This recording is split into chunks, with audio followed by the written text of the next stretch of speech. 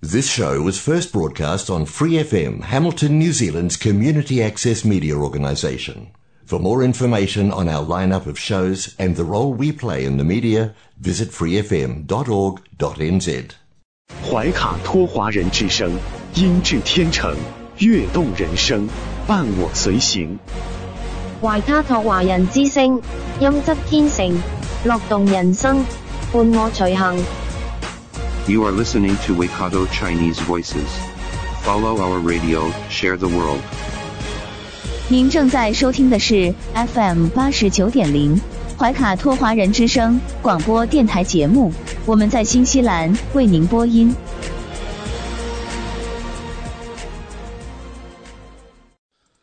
亲爱的听众朋友，大家晚上好，时间来到了2022年3月8号星期二晚上的7点钟。您正在收听的是我们通过收音机立体声调频 FM 89.0和微信公众服务号博雅文创为您并机播出的怀卡托华人之声黄金时段的华语广播电台节目。我是今晚主播奥斯卡。那今天3月8号也是我们国际劳动妇女节。那在这里怀卡托华人之声主播奥斯卡代表我们全体员工，祝愿收音机前所有的女性听众们节日快乐，感谢您对于我们节目的大力支持。那在今天节目开始的时候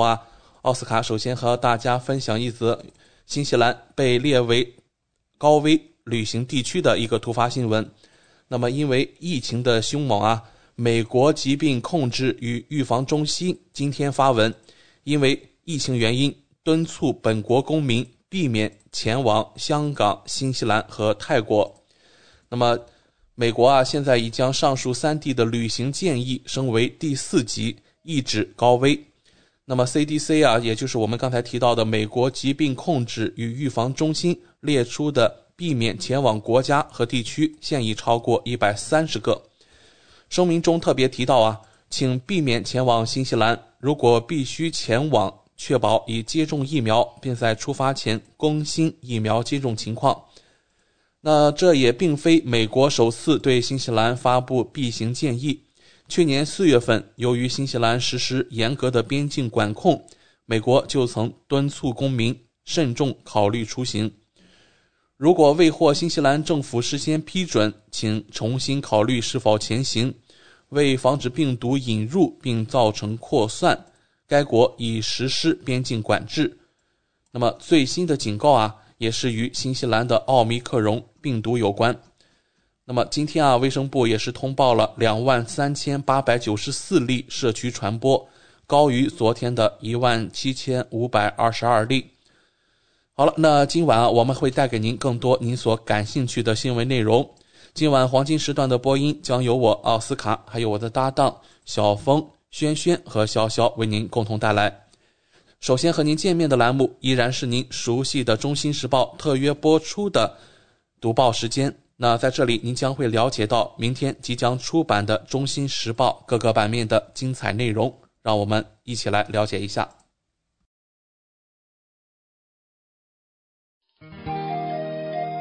关注天下，服务新华，主流视野，时代情怀。读报时间由中新时报特约播出。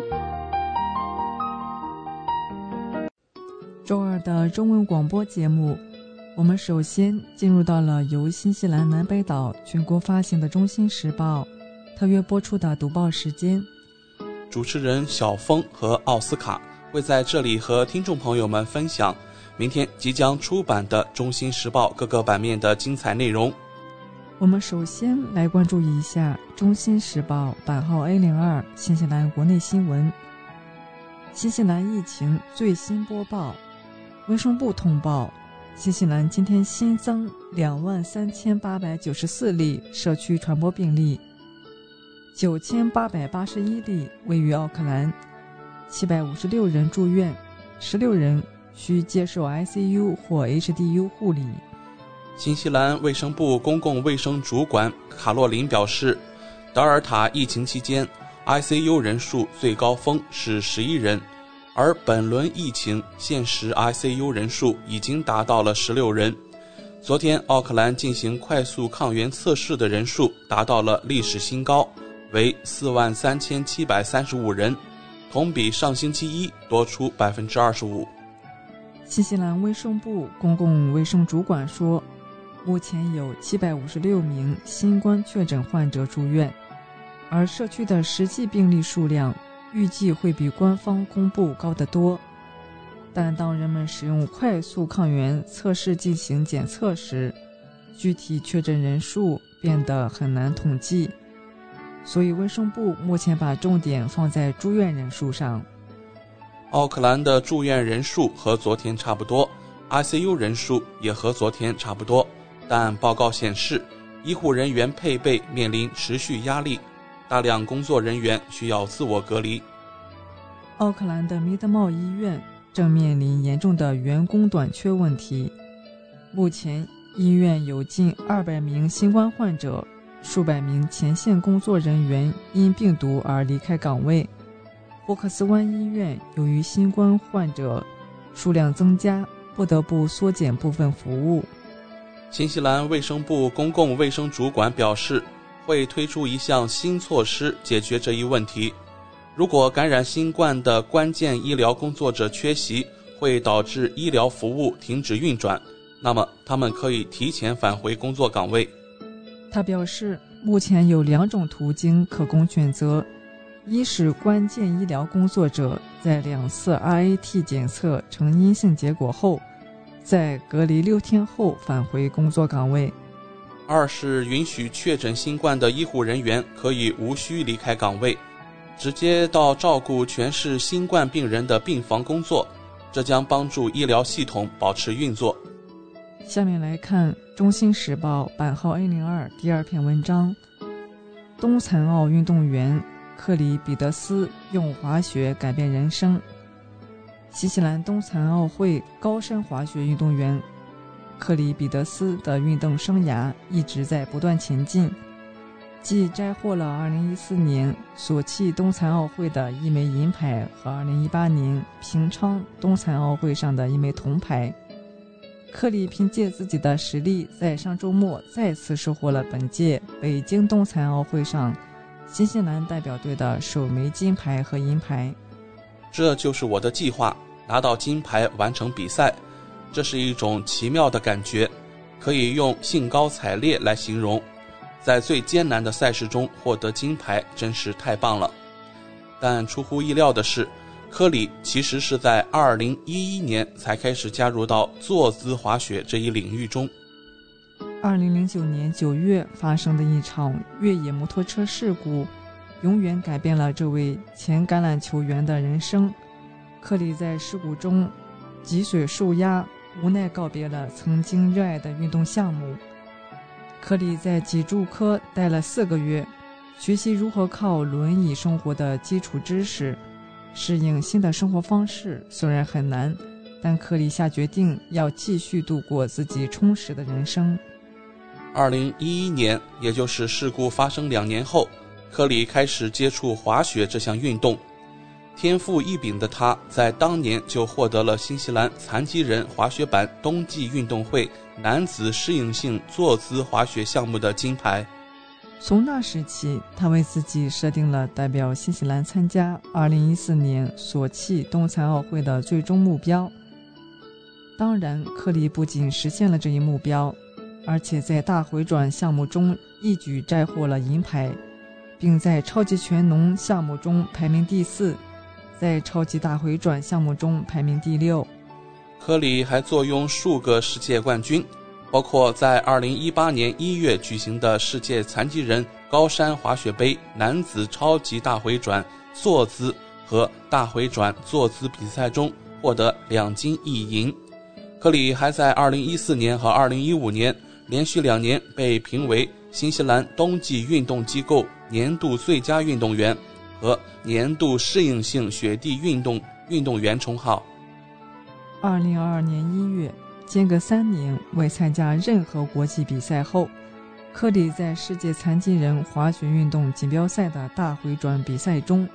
以十分出色的表现获得了第4名，重新回归滑雪赛场。紧随其后，他在超级大会转世界杯上斩获铜牌，证明了自己是2022年北京奥运冬残奥会奖牌的有力竞争者。科里非常感谢这一路以来团队给予他的强大支持。他说，支援团队至关重要，教练、队医和整个2022北京冬残奥代表团都是世界级专业人士。虽然这是个人项目，但支援团队对获胜必不可少，他们能帮助我们集中精力，让我们心无旁骛地做最擅长的事情。作为运动员，我们只管出去比赛，发挥出最佳水平。科里非常期待能够在北京品尝各类特色饮食。他说，我是亚洲美食的一枚粉丝，很期待能够在北京吃到各类中国的美食。接下来他将在参加3月10日周四举行的高山滑雪大会转比赛，让我们期待他能再次展现精彩的滑雪技术。让我们来到中新时报 B02 财经版第一篇文章。澳新银行预计新西兰央行在4月和5月将各加息50个基点。澳新银行 ANZ 的经济学家预计新西兰央行今年将更积极的收紧政策，因为全球油价飙升有可能影响国内的通胀预期。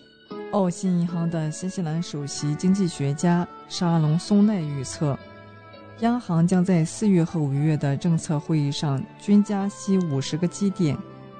并认为官方隔夜拆款利率将在2023年4月达到 3.5% 的峰值，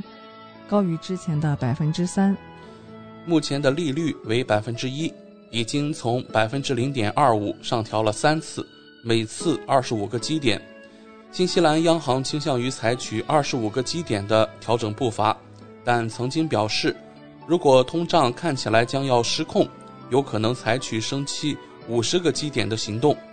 市场已经为4月份加息50个基点计入了一定的可能性，但预计5月份不会再加息50个基点。首席经济学家松奈说，利率预期的改变主要是由于我们更新了消费者物价指数预测，现在预计通胀率将于第2季度在 7.4% 触顶，而不是像新西兰央行预测的在第1季度达到 6.6% 的峰值。新西兰央行更愿意看淡油价的冲击，但现在由于通胀预期如此之高且不断上升，他们就是做不到。让我们来到中新时报 C02 旅游版第一篇文章。新西兰采摘工不少是从工人士。新西兰地处南太平洋的亚热带地区，气候温和，湿润多雨，植被茂盛，当地果农以种植猕猴桃、蓝莓、车厘子、草莓等附加值高的水果为主。近些年，新西兰果农在育苗、除虫等多个环节实现了机械化。然而，各种水果采收机械尚不能实现绝对的柔性和精度。为保证水果的品质，果园不得不依赖人工采摘。在新冠肺炎疫情爆发以后，新西兰采取封国防疫政策，水果采收人手本来就短缺，因没有海外工人，更是雪上加霜。为减少损失，各大果园除了开放果园让人们自助采摘，只能高薪雇人采摘。季节性采摘工有不少是学生，甚至还有很多成功人士，比如大学副教授、IT 工程师、飞行员、酒店经理等各行各业的专业人士。因为采摘是集体劳动，他们在赚钱的同时还交到新朋友并收获爱情。新西兰南岛的车厘子是享誉世界的高品质水果，每年从12月中旬到1月下旬都是采摘旺季。仅南岛奥塔哥大区中部，每年就需要大约5000名采摘工人。在刚刚过去的这个圣诞节，果园主们煞费苦心，想尽办法开出优惠条件，吸引更多人来果园抢收车厘子。前往南岛做采摘季节工的奥克兰大学研究生肖恩告诉记者，这已经不是他第一次当采摘工了。肖恩从小生活在水果产区陶浪家，15岁开始利用假期在果园做季节工，具体工作包括采摘猕猴桃、喷洒农药、封装水果以及运送到批发商的仓库。说实话，对勤工俭学的学生来说，采摘的收入真不错。肖恩表示，作为熟练的采摘工，他2019年的日薪已达300新西兰元。当时采摘1箱300公斤的猕猴桃可挣35新西兰元，肖恩一天可以采摘7到8箱。疫情爆发后，我的收入更高了。肖恩高兴地告诉记者，无论是按小时算工资还是按箱算报酬，今年收入都比前几年高了20%以上。采摘6年猕猴桃后，肖恩决定今年到南岛尝试采摘车厘子，不仅收入更丰厚，还可以借机在南岛旅游一番。肖恩告诉记者，最令他惊讶的是，在今年的暑期采摘季，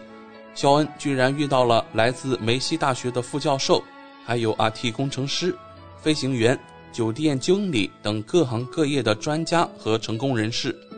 肖恩不仅获得了超过以往的收入，还拓展了人脉，对正在读商科研究生的他来说一举多得。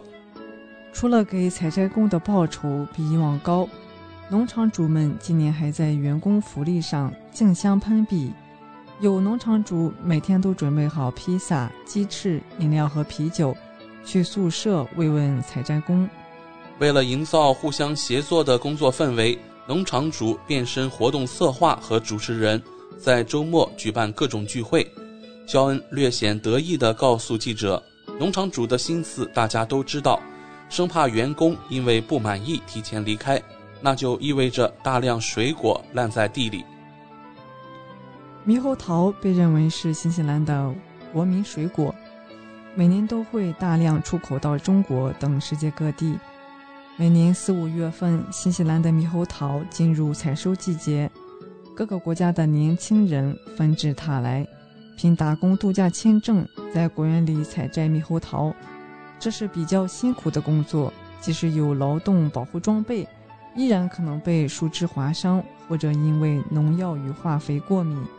不过因为酬金丰厚，许多年轻人趋之若鹜。让我们来到中新时报 C03 房产版第一篇文章，亚裔净资产中值竟然几乎垫底，统计局公布财富分配数据。新西兰统计局数据显示，尽管新西兰家庭的净资产中位数在2015到2021年期间有所增加，但社会财富分配并没有发生显著变化。所谓净资产指的是例如房地产、退休储蓄和股票等资产，减去例如房贷、信用卡债务和学生贷款的价值。2021年新西兰家庭净资产中位数估值为 39.7 万纽币，同比2018年增长了 21%， 同比2015年增长了 39%。 统计局财富与支出经理表示，新西兰前 10% 的家庭依然拥有新西兰的家庭净资产总额的约 50%， 和2015年时首次调查的情况一样。尽管财富分配自2015年以来就一直没有变化，但富裕家庭的财富却持续增长。截止2021年6月，最富有的 20% 家庭在过去3年里资产增加了31万3000至202万纽币，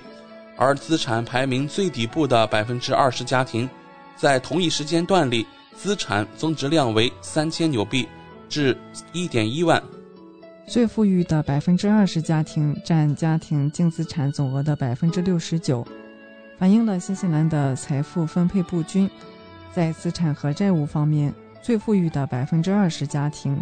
拥有家庭资产总值的 62% 和债务总值的 24%， 而资产排名最底部的 20% 家庭拥有家庭资产总值的 1% 和债务总值的 11%。 另一方面，拥有自己住房的人通常比租房的人经济状况要好得多。在截止2021年6月的一年里，拥有或部分拥有住房的家庭净资产中值为 63.5 万纽币，而租房者的家庭净资产中值则为 5.4 万纽币。而且在由家庭信托持有房产的家庭中，资产中值要高得多，为119万。一般来说，新西兰人的净资产通常会随着年龄的增加而不断积累，直到临近退休。2021年15到24岁年轻人的个人净资产中值最低为3000纽币，而传统退休年龄的人的个人净资产中值最高为 43.3 万纽币。然而，不同族裔之间的净资产中值却存在较大差异。以55到60岁的年龄段为例，欧裔人群以及中东、拉丁美以及其他族裔的净资产中值均超过40万纽币，而亚裔则是仅有26万。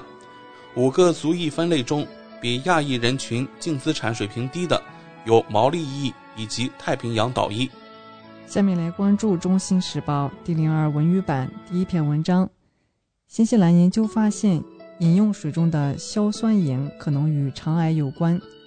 新西兰研究人员表示，肠道中致癌化学物质的形成可能是了解我们饮用水中高水平的硝酸盐如何导致肠癌风险增加的核心。来自奥塔哥大学、奥克兰大学和梅西大学的研究人员在最新的澳大利亚和新西兰公共卫生杂志上写道，可能的过程很复杂，但了解它是评估高水平硝酸盐的潜在风险，关键饮用水对人体健康如何构成威胁的关键。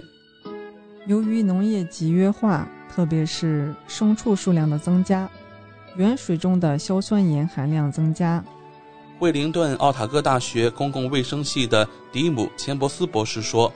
当摄入硝酸盐时，它在体内的修饰程度取决于硝酸盐还原菌的水平，酸的量在胃中、维生素 C 等抗氧化剂以及从蛋白质中提取的称为胺的化合物。硝酸盐供应过剩，特别是在没有抗氧化剂的情况下，会导致亚硝基化合物的形成，其中许多已被证明是癌症的原因。去年，钱伯斯博士和其他研究人员估计，饮用水中的硝酸盐污染可能导致新西兰每年多达100例肠癌病例，导致40人死亡。该研究是第一个在全国范围内评估硝酸盐暴露水平和饮用水质量的研究。他发现，多达80万名新西兰人可能饮用含有硝酸盐水平的水。国际证据表明，这可能使他们的患肠癌的风险增加。在发表的同行评议文章中，研究人员表示，最近的一些争论集中在这样一个事实，即并非所有的研究都发现硝酸盐水平与结直肠癌之间存在统计学上的显著联系。然而，他们指出，这些研究的正面和负面结果的组合与工作中高度可变的生物过程是一致的。他们说，研究需要考虑影响肠癌风险的其他因素，例如体力活动水平、肥胖以及红肉和加工肉类的摄入量。尽管科学状况仍在不断发展，但研究人员表示，政策制定者在设定饮用水中的硝酸盐的最高可接受水平，并进行监管及保护饮用水源免受硝酸盐污染。最后，让我们来到《中新时报》法律版第一篇文章：新西兰计划制定对俄罗斯的制裁法。新西兰政府表示，计划制定一项针对俄罗斯的制裁法。新西兰政府此前对俄罗斯入侵乌克兰的反应没有达到西方盟友的期望。新西兰总理阿德恩周一表示，上述法律较瞄准对俄罗斯具有经济或战略意义的个人和公司，并将允许对白俄罗斯进行制裁，因为该国是入侵乌克兰的同谋。该法律将使新西兰政府有能力冻结俄罗斯在新西兰的资产，防止被其他国家制裁的俄罗斯人把新西兰作为他们财富的避难所，并阻止被制裁个人的超级游艇、船只或私人飞机进入新西兰。阿德恩表示，这项立法得到了跨党派的支持，并将在本周由议会进行投票。新西兰是美国的盟友，由于没有独立的制裁法，该国在惩罚俄罗斯入侵乌克兰的问题上所能做到的程度有限。新西兰过去执行由联合国安理会决定的制裁，而俄罗斯作为常任理事国，在安理会拥有否决权。一部专门针对俄罗斯入侵乌克兰的法律能填补这方面的空缺。同时，新西兰政府还在考虑是否应该通过一部更广泛的制裁法，可能仿照美国的马格尼斯基法案。以上就是今天读报时间的全部内容，在此我们也感谢中新时报对本节目的大力支持。中新时报 Asia Pacific Times， 新西兰南北岛全国同步发行，关注天下，服务新华，即刻关注官方微信公众服务号中新华媒，在线读报、华语广播、视频报道，应有尽有。您关心的时政新闻，您关注的生活爆料，您想知道的商业资讯，您想了解的社会百态，离不开您的中新时报。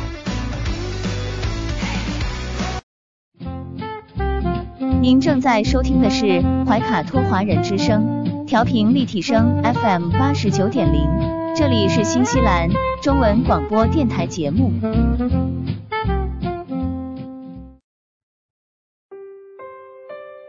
我是您的私人健康顾问，我也是您的保险索赔专家，我更是您的家庭风险管理和理财专家。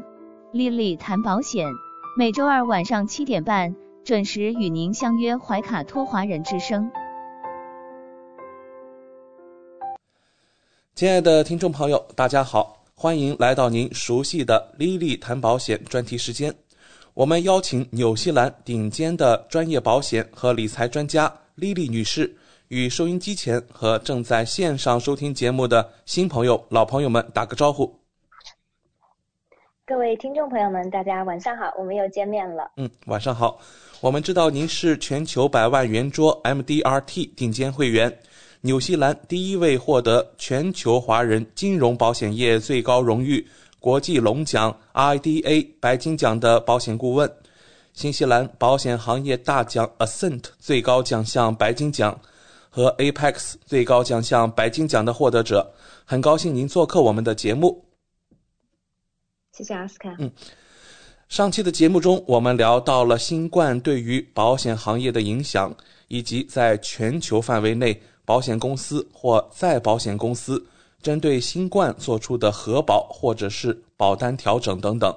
今天我们请丽丽来跟我们聊一聊医疗保险中对于怀孕生产方面的保障。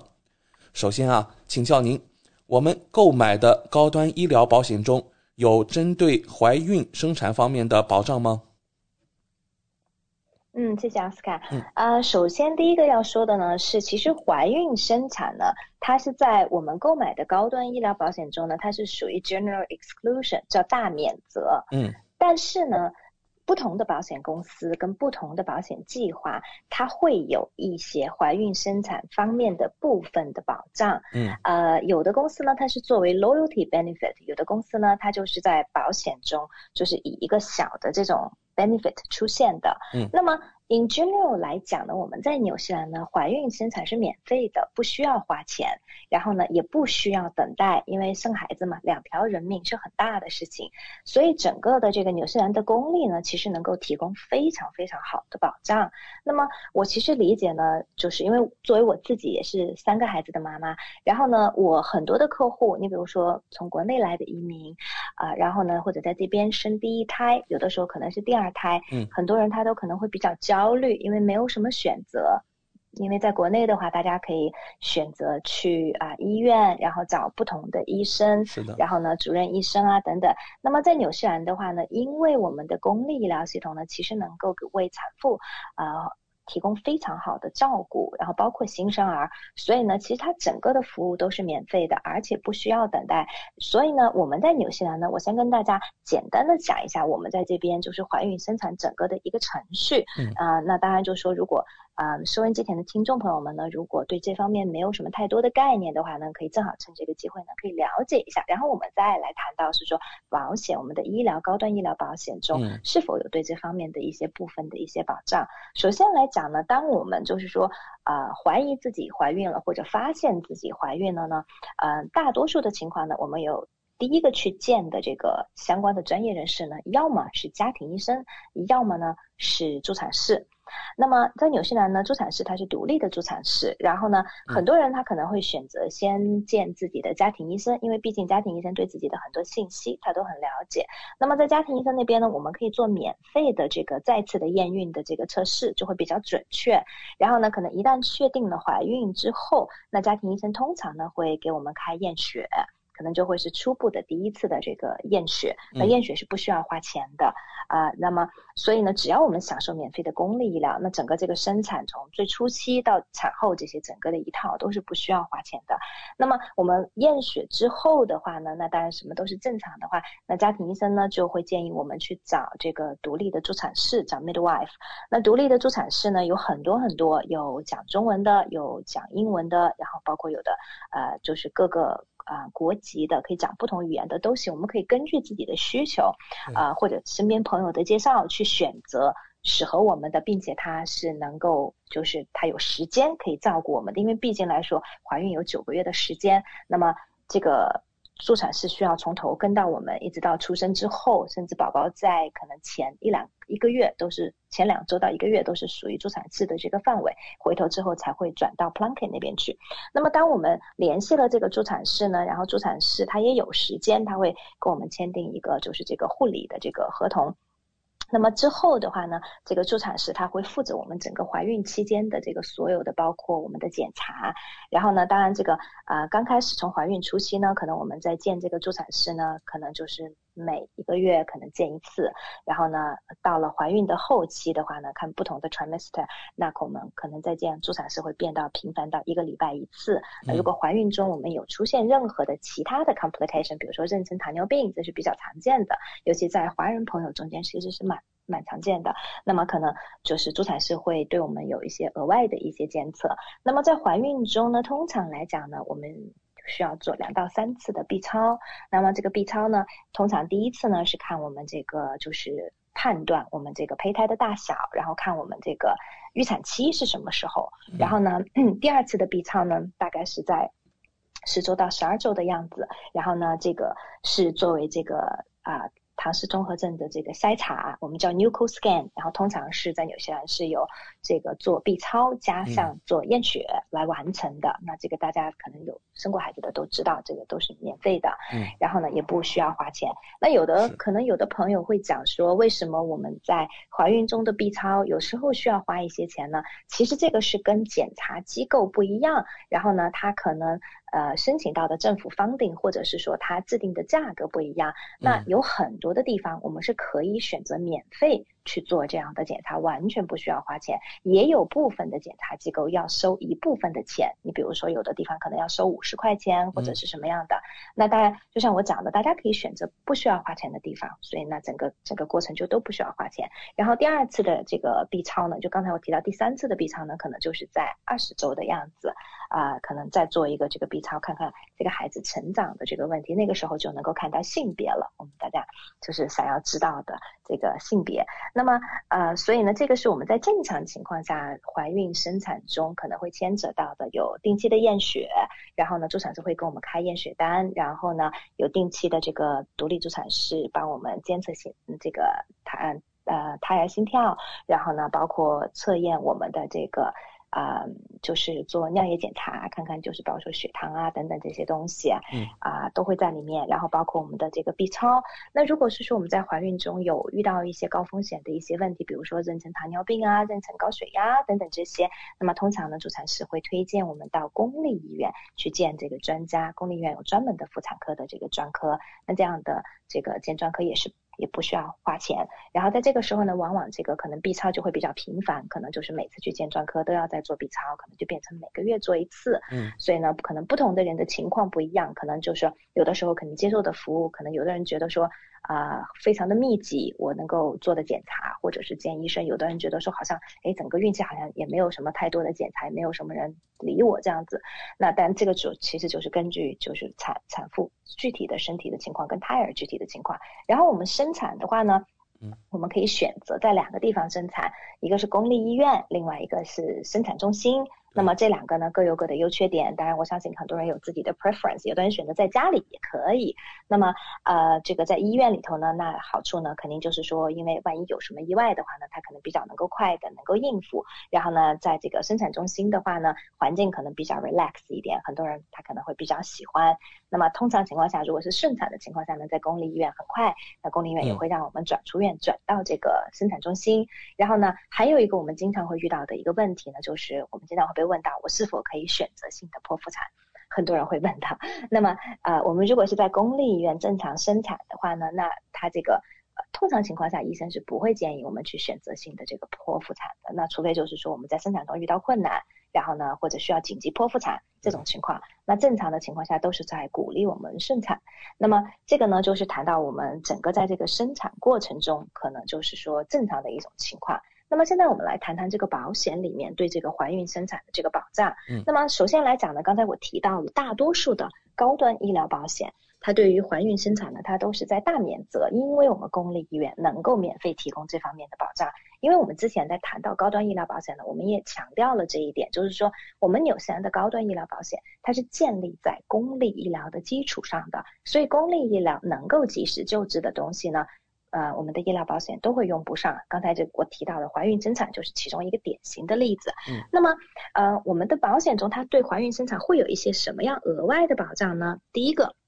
就是现在刚才我提到了，很多人呢他会觉得是说我们做 B 超可能会有一些额外的费用，对不对？那么还有一些人呢，我们在就是做这个，就是有的人比如说在做这个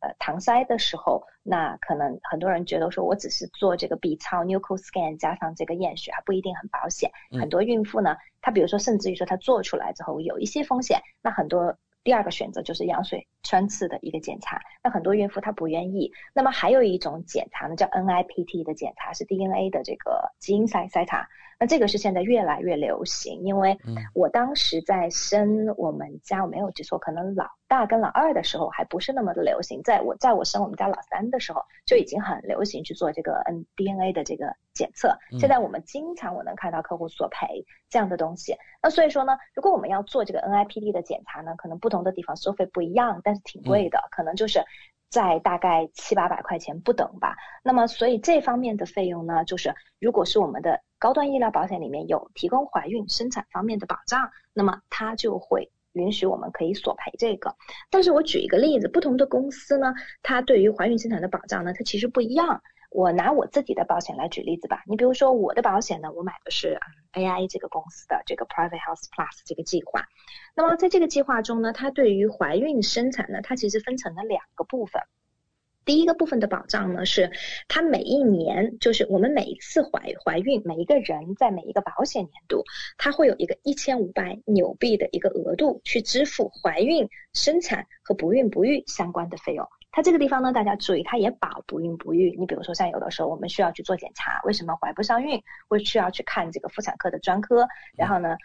就是看专科需要花钱嘛，然后呢私立的妇产科专科去知道为什么我怀不上，那相关的包括这个不孕不育检查，它都在这个1500块钱里面它都有保。像我刚才举的例子，我们要做这个怀孕期间的这个 DNA 的检测，或者额外我们做 B 超收的额外的费用，都可以在这个1500块钱里面索赔。那么很多人就会问说，那如果是说我怀孕的时候我想要走私立的妇产科专科可以吗？可以，其实在纽西兰的大多数城市都有，包括我自己生孩子的时候，我也是选择的是私立的这个妇产科的专科。但是呢，私立妇产科专科他们通常收费呢，他们是以 package 就套餐价格他们来收的。那套餐价格可能不等，我看到的索赔中有可能3500到可能7000块钱都有不等的这个价格，接近7000块钱。那所以说呢，他们的套餐价格呢，那很显然，比如说我取个中间值，比如说他要收4500块钱，那我的保险赔1500块钱，那肯定是不够的嘛，对不对？然后呢，他们这个套餐价格呢，它其实无论你是顺产还是剖腹产，它其实都是这个价格，因为像我刚才提到了，如果我们要剖腹产，那只能在公立医院进行，也没有办法在私立医院进行。纽西兰据我所知，目前私立医院还没有办法能够做这个生产方面的剖腹产的这个手术，所以专科还是会把我们安排到公立医院去做这个剖腹产。如果说我们最后需要剖腹产的话，那么另外一个问题呢，就是刚才提到了，就是它这个保险呢，比如说拿 AIA 的保单来举例子，它有1500块钱的这个额度。那么这个1500块钱的这个额度呢，虽然我们可以去做这个包括这个DNA 的检测超声波的检测甚至在不孕不育中呢，我们也可以做这个关于 IVF 相关的这个检查，但毕竟呢它这个额度是比较低的，虽然也没有垫底费，然后呢它一个保单年，然后呢一次怀孕我就只有1500块钱。那么还有一种情况呢，就是刚才我提到我们怀孕中有时候会出现一些风险稍微高一点的，比如说高龄产妇，比如说妊娠糖尿病或者妊娠高血压，这些呢我们都叫做 risk factor， 就是叫 high risk， 就是风险比较高的这个怀孕。如果是这种情况呢，那么 AIA 的这个保单呢，医疗保险呢就会再提供额外的2000块钱在这个怀孕生产方面的。那么我们可以就是用这个2000呢，就是比如说由 GP 或者我们的专科或者我们的助产士有评估这个怀孕期间呢有任何高风险因素的情况下，刚才我举的例子，比如说妊娠糖尿病妊娠高血压，我们需要进行相关的检查或者治疗，我就会有额外的这个2000块钱。这个2000块钱呢，就是在一个保单年中会有2000块钱。那所以这个2000块钱加上前面的1500呢，如果我同时符合这个后面的这个条件的话，那我就可以有3500块钱我可以索赔。然后另外一个呢，在 AIA 的这个保单中，它比较好的呢是，如果是说我跨了一个保单年，比如说因为怀孕时间比较长嘛，对不对？有9个月，正好呢我可能有跨了一个保单年，那我这个2000呢我就可以索赔2次。所以说呢，最好的情况下的话，客户呢可以索赔拿到了4000加上1500，可以是到5500块钱。所以呢，这个就是说在很多数的情况下就够我们去支付这个私立的这个产科方面的这个套餐的价格。但是呢它有一点，剖腹产它是不包括在内的，所以呢就是我们的这个专科只要不特地说明这个钱是用作剖腹产的，其实都没有问题。因为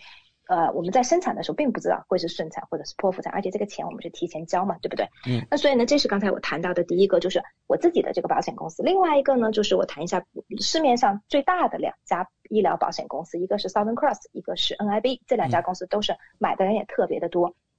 Southern Cross 这个公司呢，如果比如说我们买的计划是 Southern Cross 比如说最流行的叫 Wellbeing 2这样的计划的话呢，那购买了保险它1年以上呢，有这个产科、妇科专科或者麻醉师提供的这个护理和服务，它包括了 B 超多普勒超声波像这些，它每年呢它有提供750块钱的这个索赔额度，但是我们需要支付垫底费。然后呢，所以它有一些条件，第一个是要等12个月，然后呢，第二个呢就是我们需要付垫底费，它最多会赔到750块钱，所以它额度呢不多。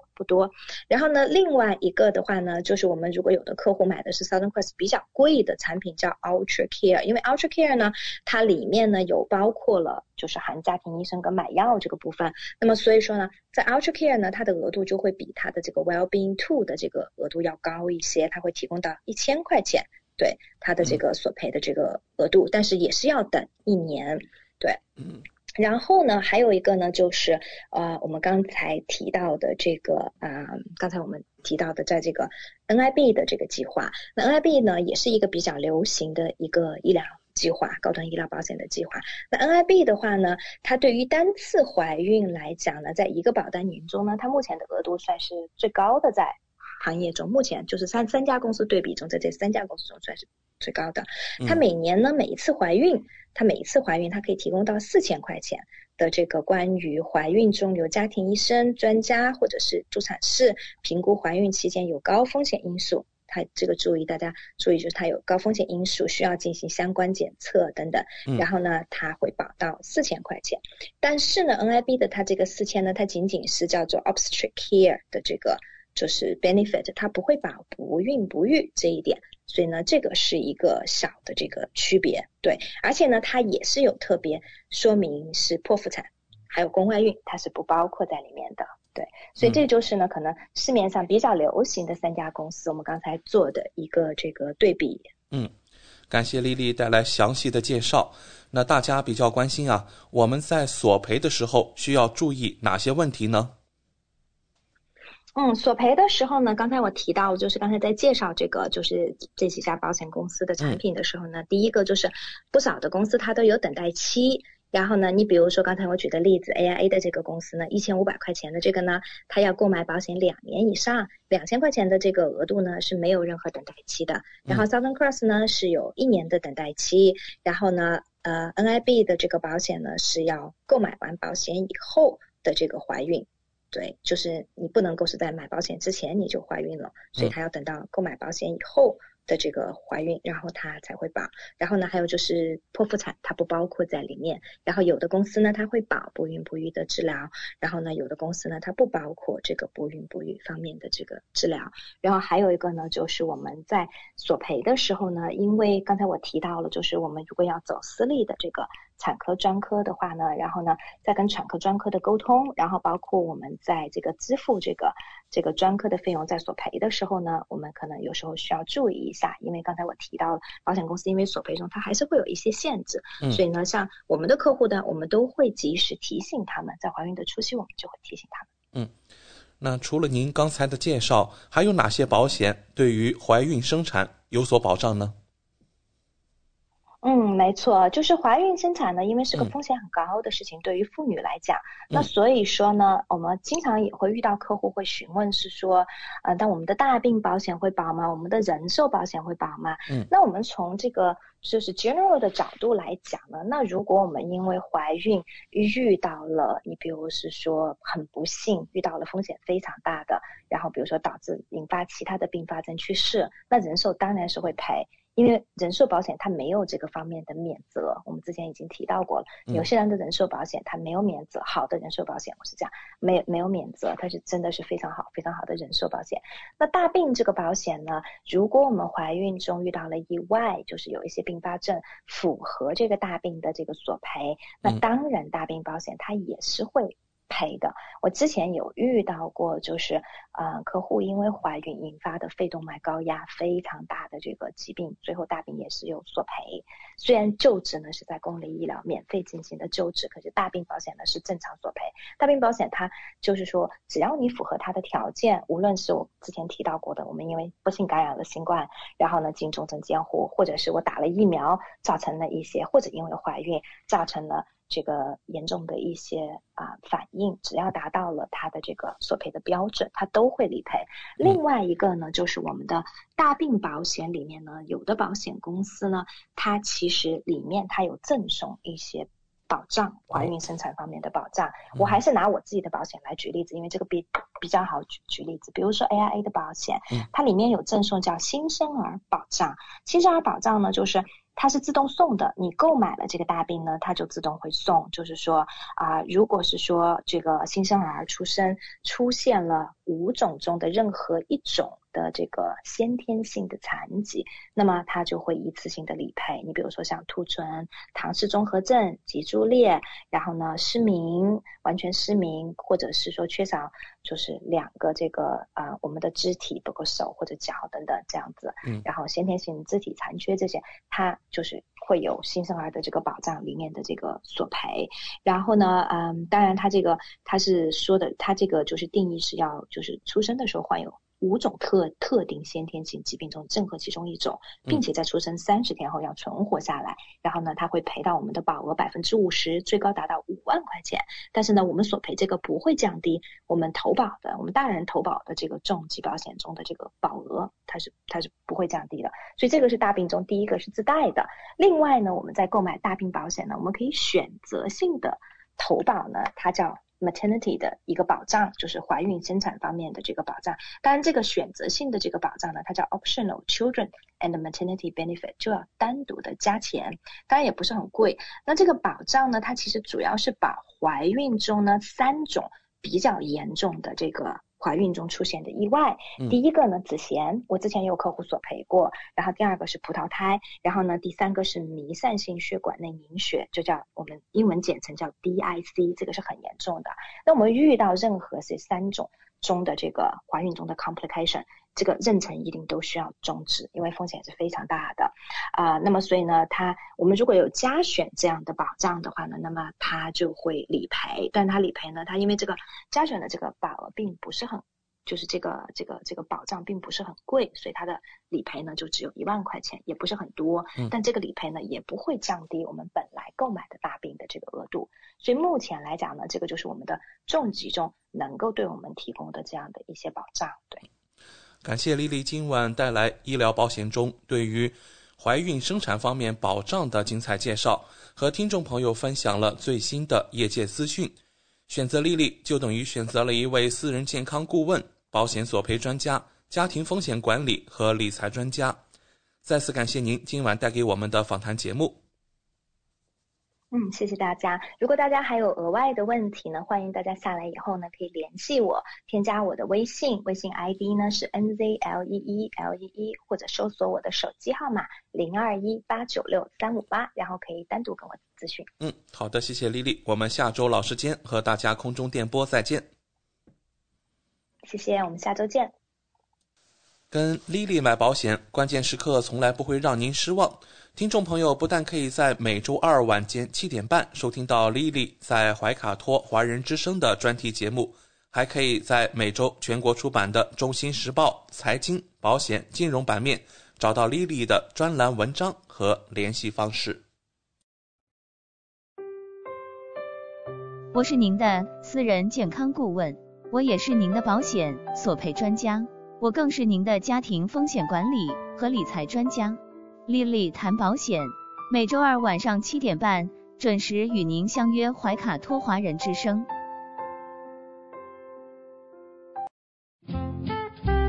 您正在收听的是怀卡托华人之声，调频立体声 FM 89.0，这里是新西兰中文广播电台节目。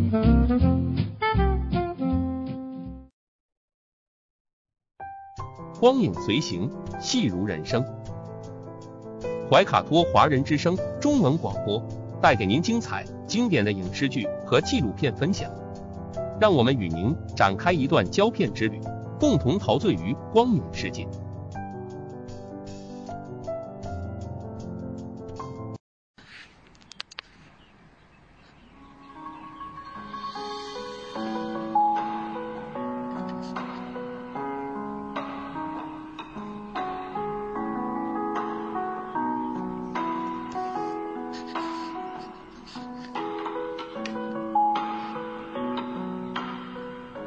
亲爱的听众朋友们，新西兰怀卡托华人之声一直陪伴您，我是主持人萱萱。光影随行，戏如人生，分享精彩的影视作品，无论是电影、电视剧还是优秀的纪录片，都会陆陆续续的来装点您的生活。好，今天呢，我们来分享几部在2022年呢值得期待的国产电影。第一部呢叫做无名。无名啊，你可以说是2022年最有神秘色彩的电影。这部电影呢是由导演程耳来执导的。说起程耳啊，说起他的另外一部作品，大家可能就不陌生了，《罗曼蒂克消亡史》。那在《无名》这部电影当中呢，梁朝伟、王一博、周迅、王传君很多的主演呢，在这个预告当中我们看了之后呢，就让大家充满了很多的期待感。这部电影呢是比较冷淡的那种风格，是黑白的色调，但是节奏又是蛮快的。看程耳的电影有个特点里面肯定会有上海话哦。你看《罗曼蒂克消亡史》里是不是也是这样子啊？那短短的几句台词呢，就将王传君饰演的这个西装客杀人之后又企图抛尸这种一种有点荒诞展现的是淋漓尽致，也是迅速的就勾起了观众们的好奇心。说起王传君呢，真的也是一位实力派的演员。他是当时参选了这个参加了这个电视剧好像叫《爱情公寓》是吧？被很多观众所熟知。但是这几年的作品呢，完全摆脱了电视剧当中的影子。你像《罗曼蒂克消亡史》当中也有他，还有《我不是药神》当中的身患重疾的患者也有他，以及《奇迹》当中的一位经理王传君已经用实力证明了，哪怕是个配角啊，他都是闪闪发光的那一位。此外呢，再加上有梁朝伟和周迅这2位实力派啊来坐镇，相信呢这一部无名会很有名。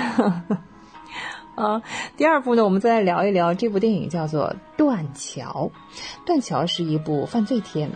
那这部断桥呢来头也是不小，由著名的导演李玉亲自导演，并且是来掌镜马思纯以及王俊凯都参加了这部电影。要说起来在这部电影当中，他们俩的形象跟我们平时看到的大不相同。同时呢，我们要说在这部电影当中非常值得一提的是范伟先生。对啊，这是由范伟先生和他们共同主演的。目前来看呢，要在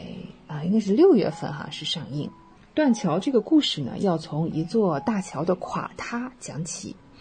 那桥下埋的尸体呢暴露了出来，这就是一桩被埋藏了很久的凶杀案。马思纯饰演的女主角她要查清父亲死亡的真相，不知不觉当中呢，却被卷入了一场更大的阴谋。在断桥当中，你应该说是层层的反转。断桥呢，当然这里面少不了这个复仇因为是杀父之仇在片中马思纯呢有几场哭戏，非常的有感染力。包括前一秒还不相信死者就是自己的父亲，下一秒钟表情就变得悲伤忧郁。据说呢，在长达10几分钟的哭戏当中呢，他入戏太深了晕过去了在预告当中呢，王俊凯我们刚才说了，也是让我们眼前里边跟他平时这个白白净净帅气的形象截然不同。他扮演的是一位形象非常邋遢的修理工脸上带着机油各种各样的灰尘为了更好的塑造角色，原本就是比较清瘦的王俊凯呢，又再一次瘦了20斤。此外呢，断桥当中的配角也都是非常的亮眼，你像范伟万茜等等，每一个呢其实都是可以自己独挑大梁的演主角的人好，这是第2部断桥。第3部呢，我们再来聊这一部呢，叫做回廊亭。回廊亭呢也是一部悬疑的犯罪片，这是一部由任素汐、刘敏涛、胡可共同主演的回廊亭，3个女人一台戏果然不假。其实这部电影的这个剧本是改编自东野圭吾长长的回廊，这是讲述了富商病逝之后在深宅大院里等待着分配遗产的亲属是各怀鬼胎。一本神秘的日记呢，又牵扯出了一场发生在过去的凶杀案，而死者也正是富商遗嘱中呢继承了全部遗产的私生子。接下来就不用说了，一场看不见硝烟的战争就算是正式打响了。我们说这3位女主角有很多的这个独角戏这就让整个故事又充满了张力。3位女演员的演技自不必说，像任素汐刘敏涛还有胡可。任素汐在这个《驴得水》当中演了这个叫张一曼风情万种又有点疯癫那种。那在《无名之辈》这部电影当中呢，她演的是一个瘫痪的女生瘫痪但是对生活还抱有着各种各样的想象在《回廊亭》这部电影当中呢，她的眼神坚定而又复杂，真的是有撕开一切的决心。刘敏涛在《琅琊榜》和《伪装者》之后呢，成为了炙手可热的中年女演员。不管是家庭主妇还是职场精英，她都是得心应手。在回廊亭当中呢，几个镜头呢就能看出啊，这是一个狠角色。接下来呢是曾经的小美女胡可啊，现在是大美女了。多年的演艺经历呢，为她打下了良好的基础。在回廊亭中呢，预告当中的短短几个镜头，也让人看出了这个角色的诡异和疯癫呐。除此之外呢，导演叫莱木宽，对悬疑侦探的这一类的片子他真的是十分拿手的。加上这样的强强联合，瞬间就拔高了我们对整部影片的期待，有没有？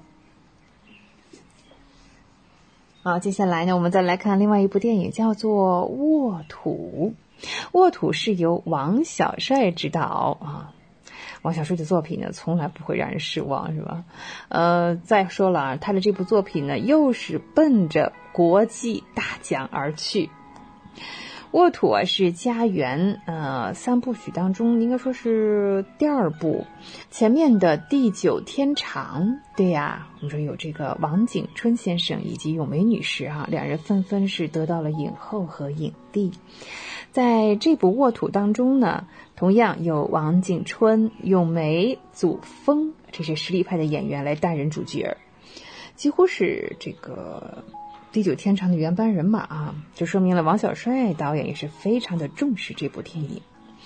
其实呢，这部电影改编自短篇小说《爷爷的鬼把戏》，将镜头是对准了甘肃农村的祖孙三代人，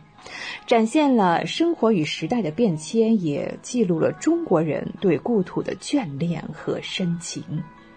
王小帅导演以乡土为主题的这种拍摄他的剧情片呢，从来都不会让观众失望。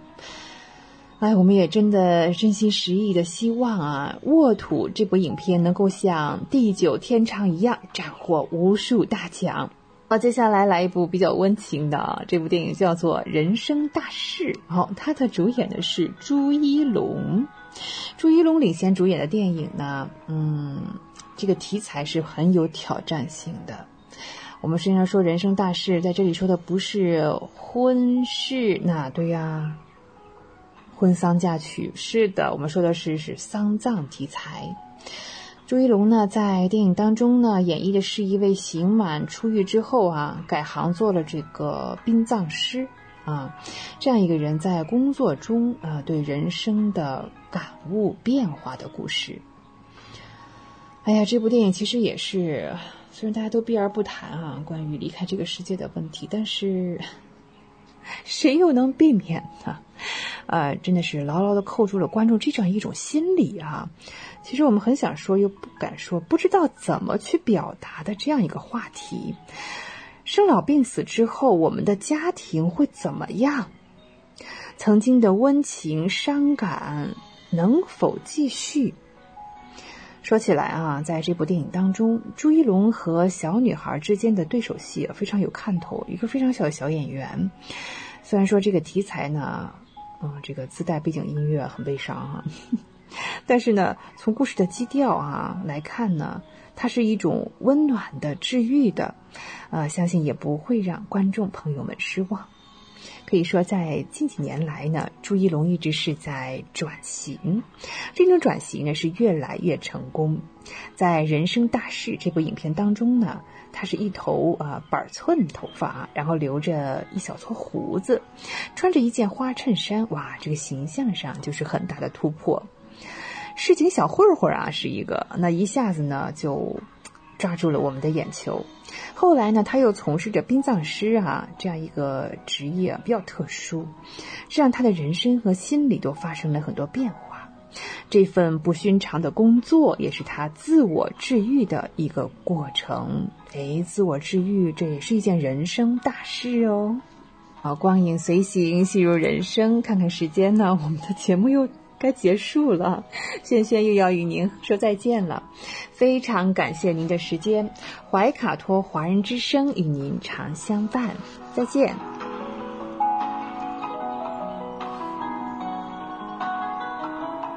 怀卡托华人之声，音质天成，悦动人生，伴我随行。懷卡托華人之聲，音質天成，樂動人生，伴我隨行。You are listening to Waikato Chinese Voices. Follow our radio, share the world. 您正在收听的是 FM 89.0怀卡托华人之声广播电台节目，我们在新西兰为您播音。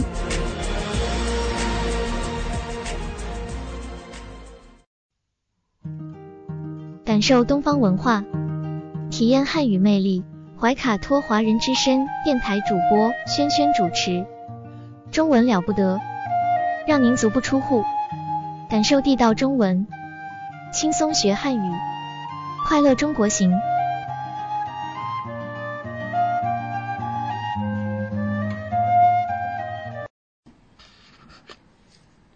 亲爱的听众朋友们，这里是怀卡托华人之声为您效劳。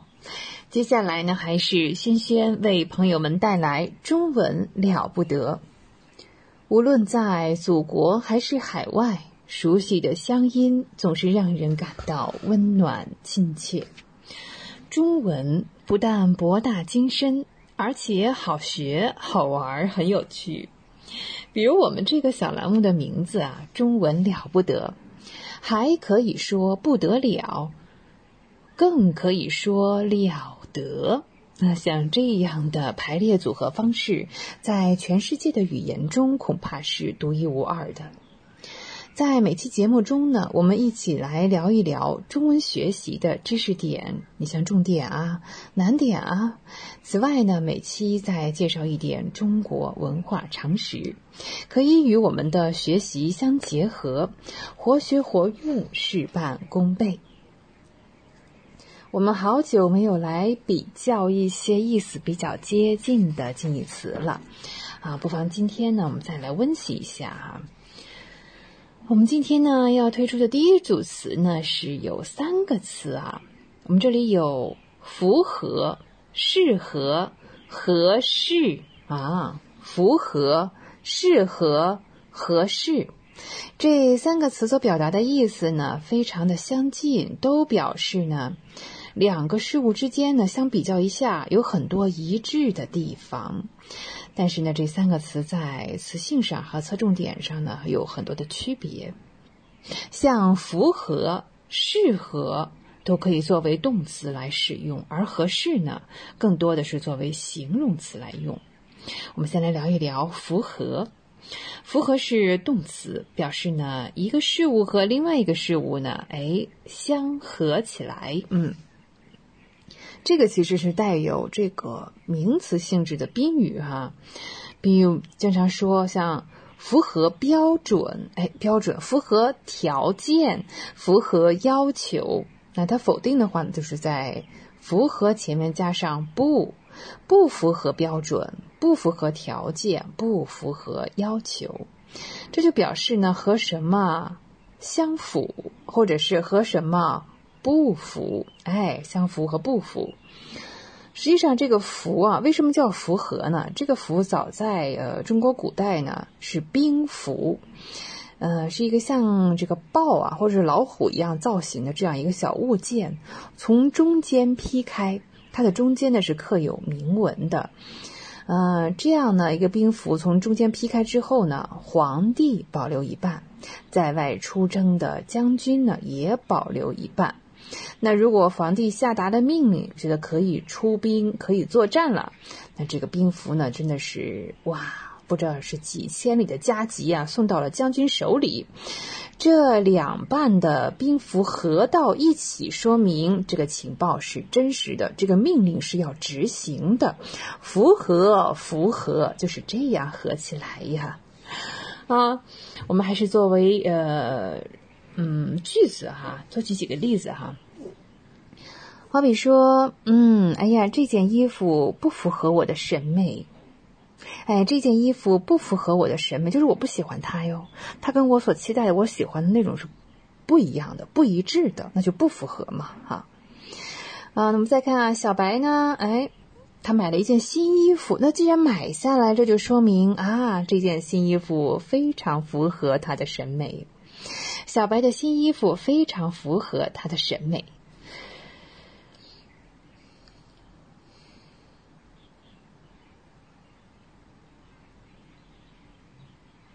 好，我们再来看啊，在新冠疫情之下呢，接种疫苗一种是最科学、最有效的方式。那目前来看呢，中国的疫苗呢都是符合安全质量标准的。对，中国的疫苗呢是符合安全质量标准的。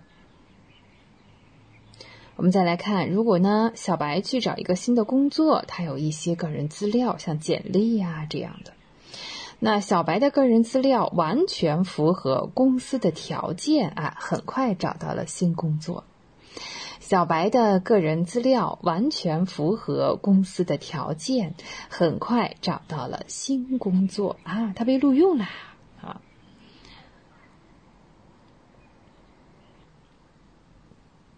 我们刚才还提到了适合，也是一个动词哈，和符合这个词性是一样的。它是指呢一个事物对另一个事物来说，哎，正好啊。这种带有名词性的宾语也是有的啊。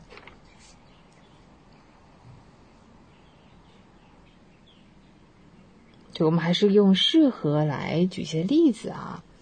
这样比较直观。我们来看这个地方，山清水秀，空气清新，很适合病人疗养啊。这个地方山清水秀，空气清新，很适合病人疗养。我们再看啊，打开一本书呢，我们觉得这本书内容新颖，语言通俗易懂啊，那适合什么呢？很适合青少年阅读，适合学生朋友们来阅读。这本书内容新颖，语言通俗易懂，很适合学生朋友们阅读。好，说过了符合、适合，那还有一个合适。刚才聊了一句啊，说合适是形容词，对，它表示的是符合某种情况或者是要求。看啊，比如说，哎呀，这件衣服你穿着很合适啊，样式也漂亮啊，不如买一件吧。这件衣服你穿着很合适，样式也漂亮，不如买一件吧。本人穿着正好。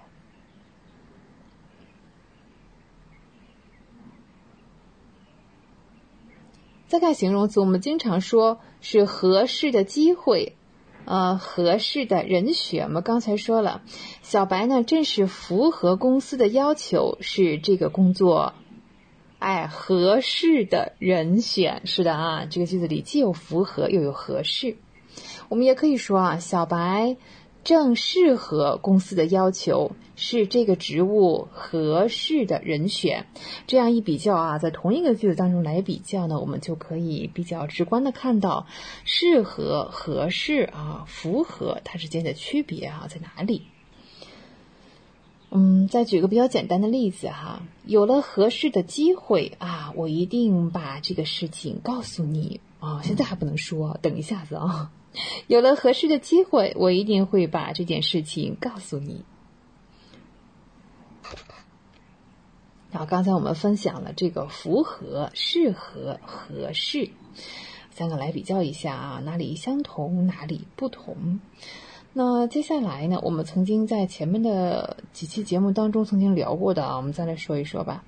就是忽然和突然，忽然、突然啊，非常的相近。我们看它的表示呢，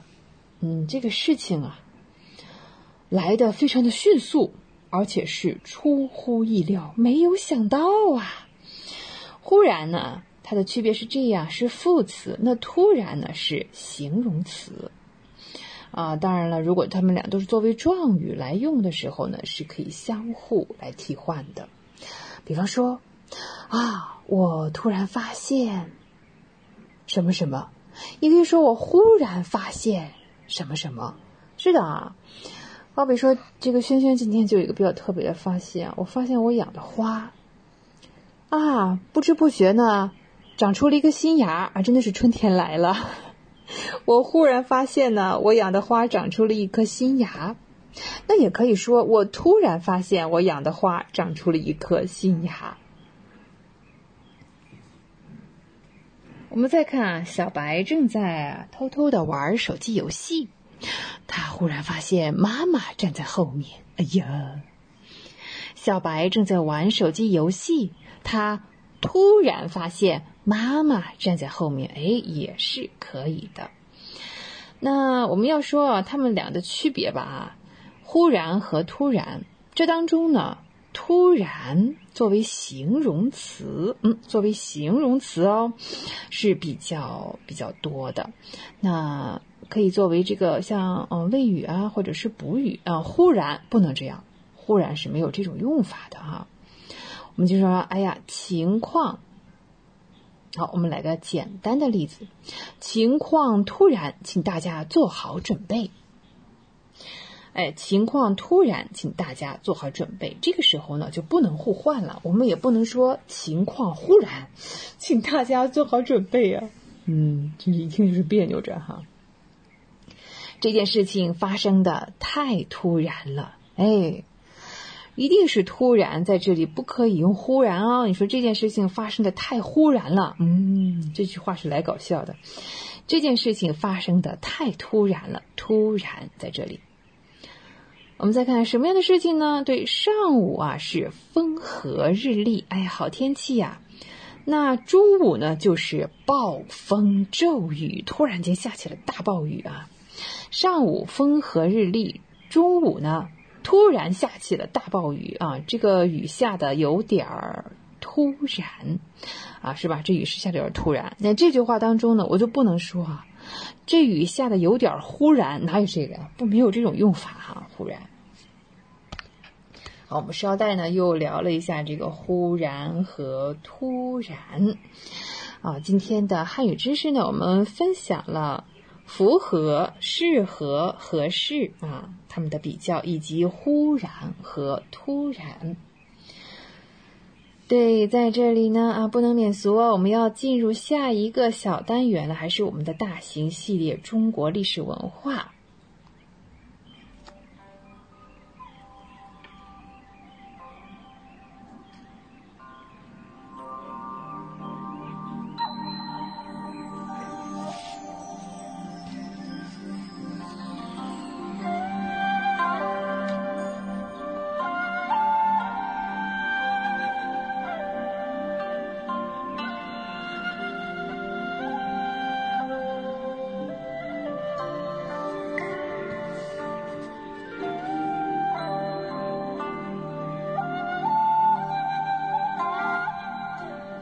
好，在上一期的节目当中呢，我们分享的是元代的生活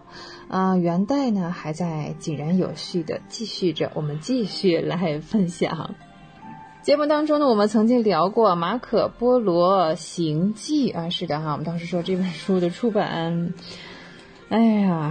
说不上是一种普及还是一种侵略书中的内容呢其实还是值得分享的。马可波罗呢是威尼斯人，公元3000年威尼斯大概是有超过10万的人口，这当时是地中海地区最富足的城邦国家。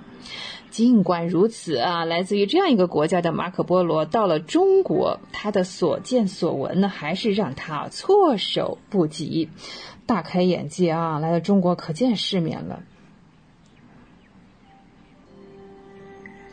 马可波罗先指出了在中国南宋时期的成都杭州，仅仅是杭州的面积呢就是威尼斯的10到12倍。所以呢讲到数量众多的运河、桥梁以及它的街道都是用石头和砖块铺成的这真的是在一个清澈明净的淡水湖，这把是指的是西湖和一条水量丰盈的河之间，它描写了熙熙攘攘的人群，它穿行于城市的市场各种各样的市井当中。这里有来自于印度和其他地方的商人这个城市的居民呢都是偶像崇拜者。那在书中呢，马可波罗继续描绘了杭州这座城市他说呢，在这个地方呢，这个市场啊还都被高大的楼房环绕着，高楼的底层呢就是商店，经营着各种商品啊，这些铺子呢卖了像有香料啊、药材啊、小装饰物啊、珠宝啊，还有酒啊，当然了哈，还有新鲜的这些货品。那城市当中呢，用的是纸币，而且呢，男士啊像女士一样，容貌清秀，风度翩翩，衣着讲究。市场呢有很大的这些像绸缎生意啊，以及呢商人从海外运来的进口的也有，所以居民啊通常穿的也都是绸缎的衣服。此处所经营的手工业当中呢，有12种呢被公认为是高于其他各种经营的工艺，它们的用处呢也更为普遍。每一种手艺呢都有上千个工厂，每个工厂当中呢都有10几个或者是20几个工人在工作，少数的工厂当中呢甚至是有40个人在工作。那当然这些工厂呢都是由老板来支配和安排。在京师本地啊，居民的性情非常的平和。由于这个君主似乎是不是特别好战啊，这也是整个国家的风气所形成的，也就养成了这个居民们呢有恬静啊这样一种性格。他们对于武器的使用呢一无所知啊，看看我们中国人啊是太善良了点是吧？真的是不好战，所以家里呢也不收藏兵器，是自古以来啊没有这种规矩啊。可能在西方到现在是不是家家户户都拿出一杆枪来啊？好可怕。好，在这样南宋的一个城市当中呢，是一种公平忠厚的品德作为一种道德的标准，包括经营工商业的工商业主们也是这样的，他们彼此和睦相处，同住在一条街上，关系亲密，如同家人。好，那这些呢都是来自于马可波罗这位威尼斯人，就是他的，我们现在讲真的是真实记录，客观报道了当时的生活。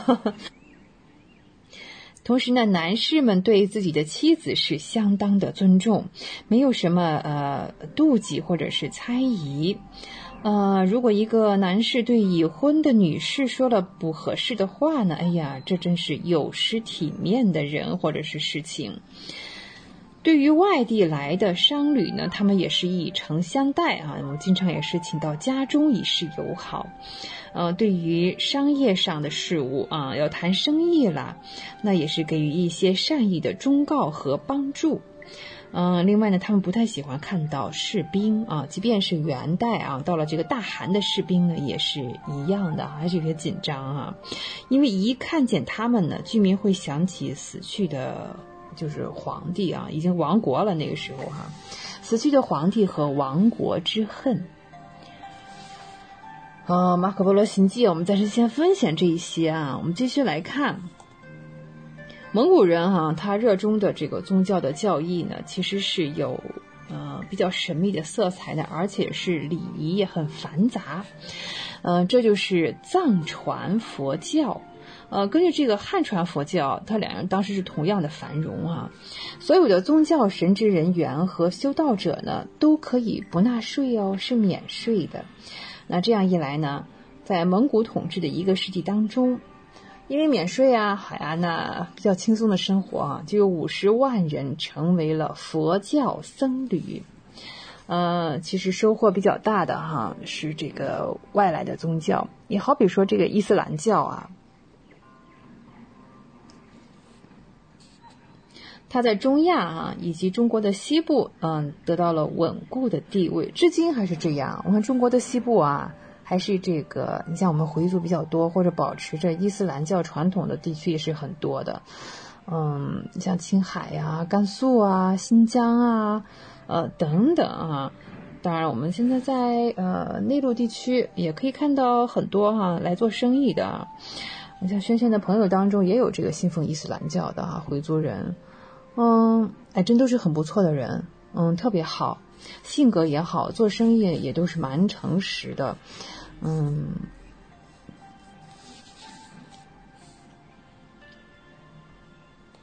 虽然呢我们之间的宗教信仰是不同的，但是呢一点都不妨碍啊，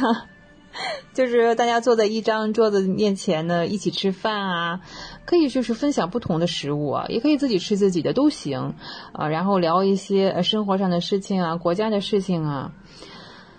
所以说真的很感慨，我们成为一个统一的多民族的国家太了不起了，自古以来就是这样啊。好，在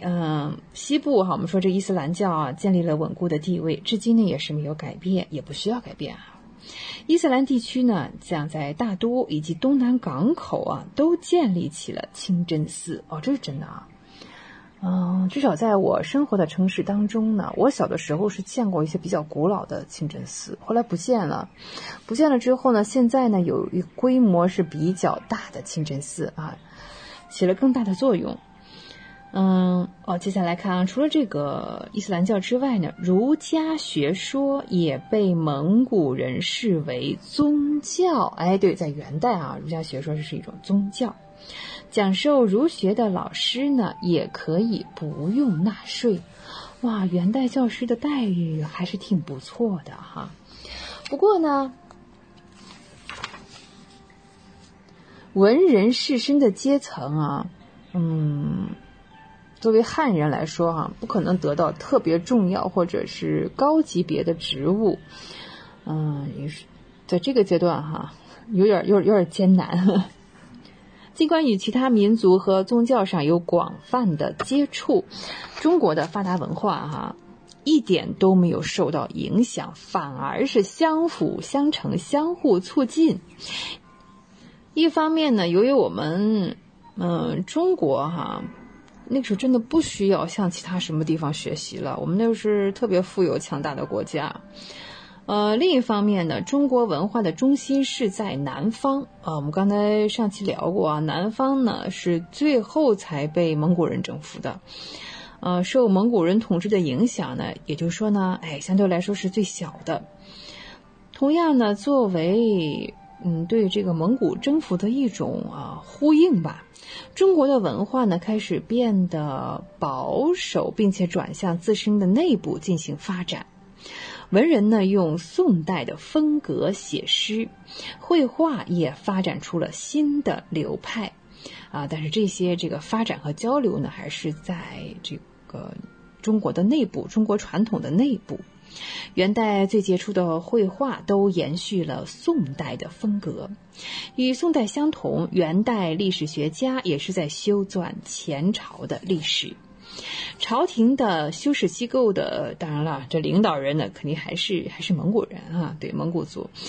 但是呢，其他的官吏呢都是汉人。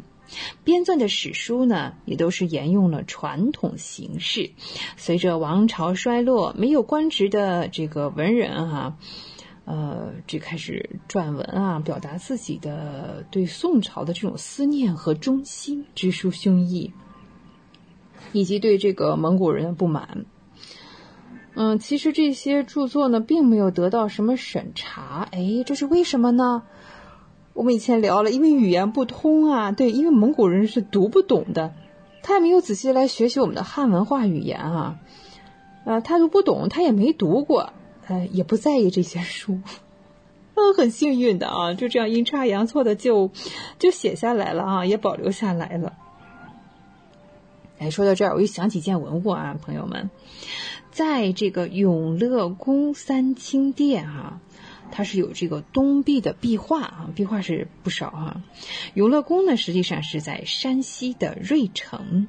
又有一个名字叫大纯阳万寿宫。这名字起的大纯阳万寿宫真是高大上，是现存最早最完整的元代全真教建筑群。爱好的朋友，希望你们有时间呢来走一走看一看。其他的大殿当中呢，壁画都堪称是中国宗教绘画史上的杰作。这是由元代画师马君祥等等，不止他一位这么大的工程绘制而成。绘画上呢也是体现了唐宋遗风。我们说唐诗宋词，到了元代是什么呢？对，元曲。元代对中国艺术啊，特别主要的贡献就是戏曲。元代戏曲家将诗词与歌舞戏剧相结合，其实啊，创造了一种类似于歌剧的这样一个新剧种。这样说起中国的戏曲啊，自古以来呢，就是中国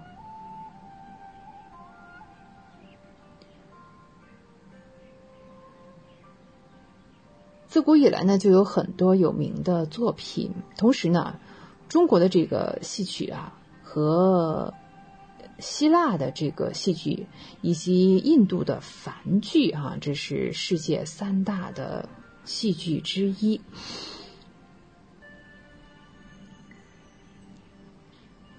好，我们再说回这个元曲啊，它有别于其他前面朝代啊，是一种像歌剧一样的有类似的新剧种。这种戏曲呢，可以巡回演出啊，和剧团一起，而呢却很少使用道具，它依靠的是化妆、服装、动作以及一些程式化的姿势来达到表演的效果。其中呢，女生的角色呢，常常是由男士来扮演的。那除了这个唱段元曲当中呢用的白话文比较多，这样呢就吸引了很多大众或者群众们来观看。像这些失去了官职的这个文人墨客在创作剧本的时候，他使用的其实是宋代话本小说家几乎所有的经典作品把它写到了这个元曲当中。常见的戏曲人物，比如说有这个什么包公啊，对啊，唐僧啊，三国的这个文臣武将啊，还有绿林好汉呐。好，我们既有浪漫主义也有英雄主义什么都有，妖魔鬼怪也有正义呢通常是永远获胜的，在文学作品当中通常呢也都是大团圆的结局。这都是比较治愈的元曲的戏剧是治愈系的。聊起元代呢，尽管蒙古人对于这个中原地区实行了强大的军事统治和高度中央集权的政治制度，依旧呢他没有逃脱这个是吧，我们说了王朝兴替的命运他从1264年开始这个忽必烈迁都到大都之后呢，到1368年，就是1个多世纪吧，100多年也够了忽必烈和他的继任者呢，在统治上也都是很有成效的。可是呢，时运不济了，王朝之后呢，就开始走下坡路。当时呢，蒙古帝国呢，作为一个就是整体不再对其他的这个部分进行这个支配了。各个这个大汗国呢，由于宗教、文化还有地理上的这个差距，已经是相互疏离，不像以前那么亲近和团结。那即使处于这蒙古族的部族呢之间也出现了叛乱，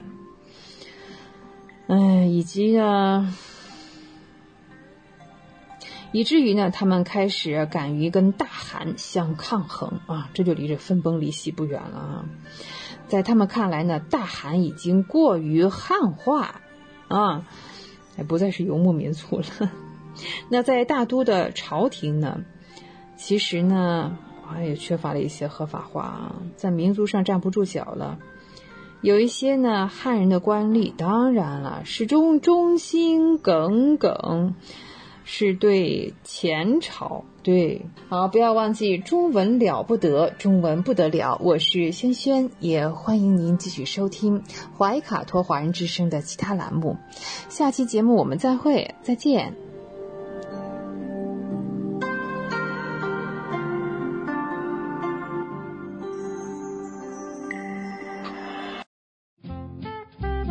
您正在收听的是怀卡托华人之声，调频立体声 FM 89.0，这里是新西兰中文广播电台节目。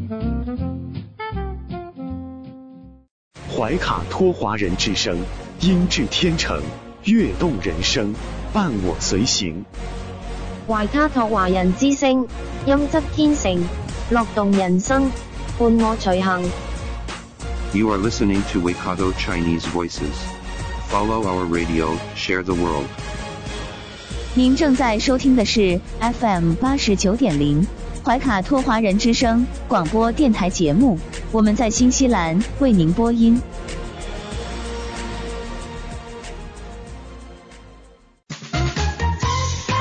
娱乐八卦聊一聊，吃瓜群众闹一闹。怀卡托华人之声中文广播，文艺模范生潇潇主播，每周六新西兰夜间9点整，带您一同笑谈风云。吃瓜不信瓜，快乐你我他，造谣键盘侠，得法制裁他。哈喽，瓜友们，大家好呀！这里是吃瓜群众们的 FM 89.0怀卡托华人之声中文广播电台笑谈风云，我是你们的瓜主潇潇同学。所谓人在家中坐，瓜事儿无限多。今天你们的派瓜员又来给大家送瓜来啦！那在今天节目的开端呢，瓜主并不想要直接和瓜友们一起吃瓜，而是想要以另外一种方式与各位瓜友们来一次深夜茶话会。相信啊，各位瓜友们对于主播这个行业呢，已经不是那么的陌生了。在直播间以一个更加优惠的价格拿下自己心仪的商品，似乎已经成为了一部分人在买东西渠道的选取上所做的首选。而与此相对应的便是这些电商以及带货主播，至少啊看上去一定啊都是最亲切的。而有一些脾气性格非常好的主播，下播后呢也会与观众朋友们一并互动。但是瓜友们都说啊，网络这个地方什么人都有，也许有人每天看直播呢是为了买东西，而有些人呢是为了看直播而买东西。当然啦，更多的可能只是喜欢与某一位主播进行互动，买不买东西倒是其次，至少每天在这个时间段可以有这么一个地方让你当成树洞，就这么躲着休息一会儿。可最近瓜主所遇到的一件事情，却让瓜主第一次实实在在地感受到了来自于网络的恶。那事情是这样的，那天呢，瓜主与其他千万万的网友们一样，开了橙色软件，随便去到了一个直播间。起初啊，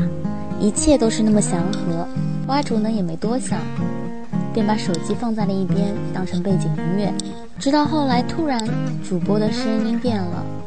似乎有时要哭的感觉。一方面呢，瓜主觉得很莫名，难道说是被骂了吗？是瓜主呢便将头看向了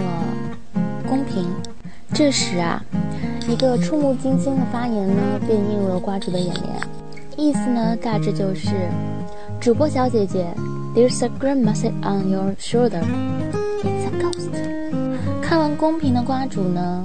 看了一眼时间，正巧啊是半夜11点半。虽说我们都知道他的目的只不过是为了刷存在感或者对家的间谍，就他所做的这件事情，以瓜主本人看来呢，其实是非常不厚道的。第一点，直播间卖衣服带货，不是所有的都是白天开播，那大部分呢还是晚上开播。而这个时候呢，基本上啊可以说是公司里也都没有人了，那直播间里呢最多1个到2个人，更多的是一个主播自己撑着播一晚上。而瓜主此次访问的直播间呢，便是一位主播凯瑞全场，接下来呢会有一位流动的小哥替他们找货。那将目光移回到这个直播间，可以看得出主播小姐姐已经被吓到了，毕竟看上去他也不大的样子。但瓜主今天想要与大家聊的便是这个男子的行为。一是瓜主真的很想知道这位男子的心理，如果说只是为了吸引人的注意力，那么他成功了，但这样哗众取宠，他的内心真的能感到满足吗？而对于他这样子的一个行为，有没有可能新建一种政策，以他们来保护主播呢？这件事情也不知道瓜友们你们是怎么看的？就先听一首好听的歌曲，歌曲过后我们节目继续开始吃瓜啦！瓜友们不要走开，我们马上回来。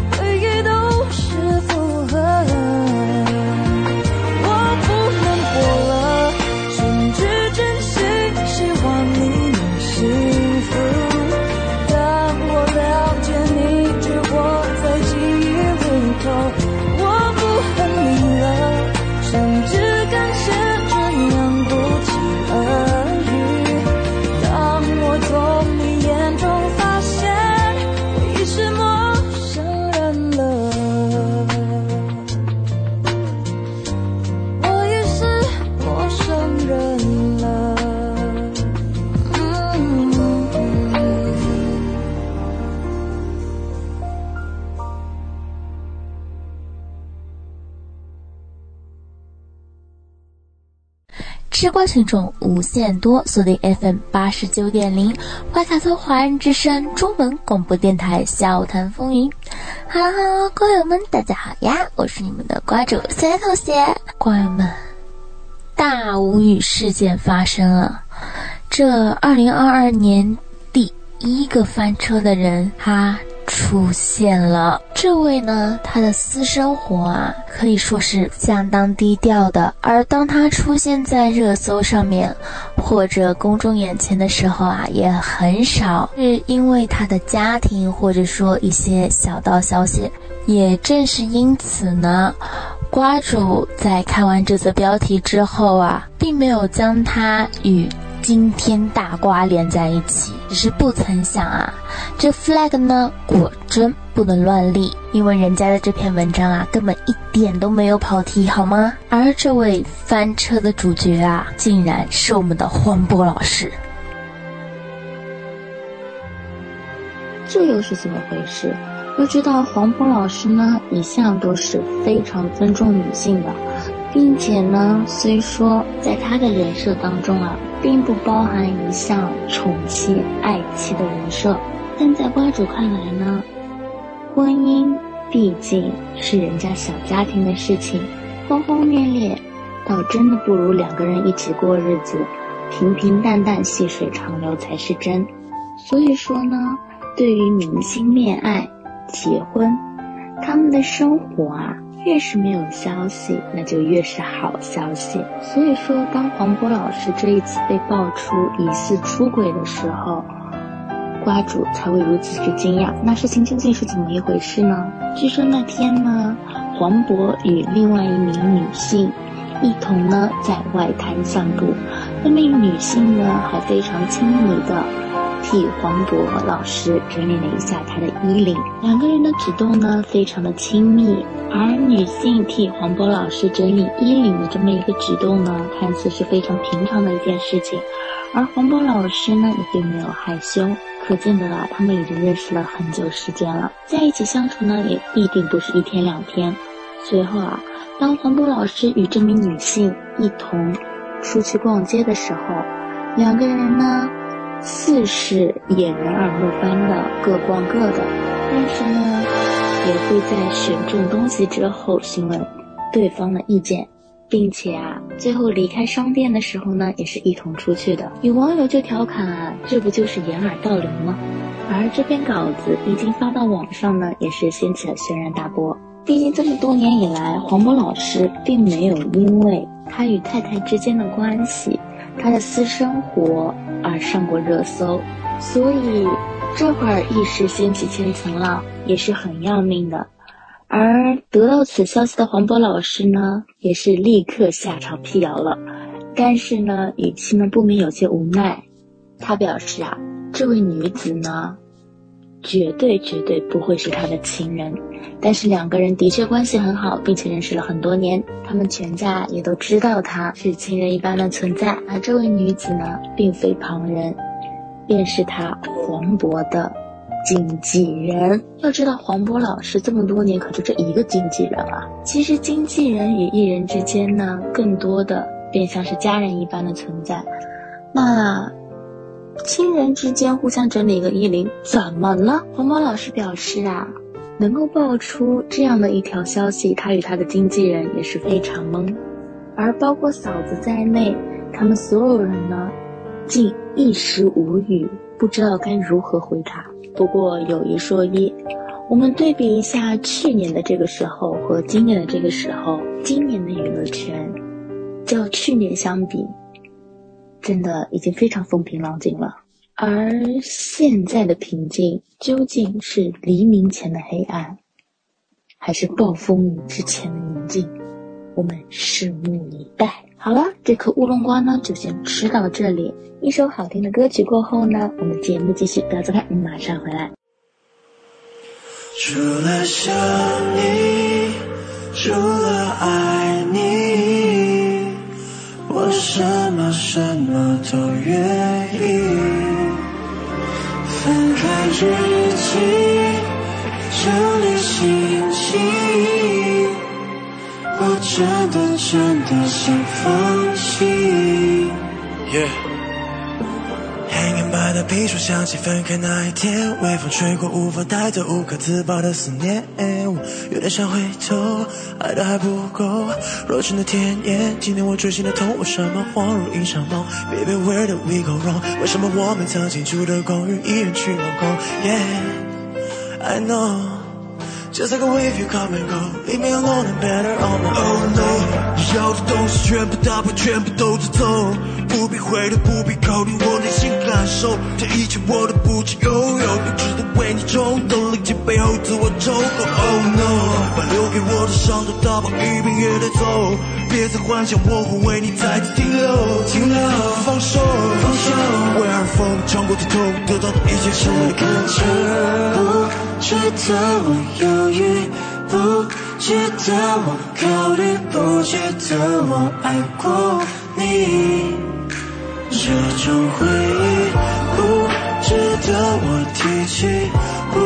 值得想起，不值得过期。我决定不为你而灰了心，放弃爱你。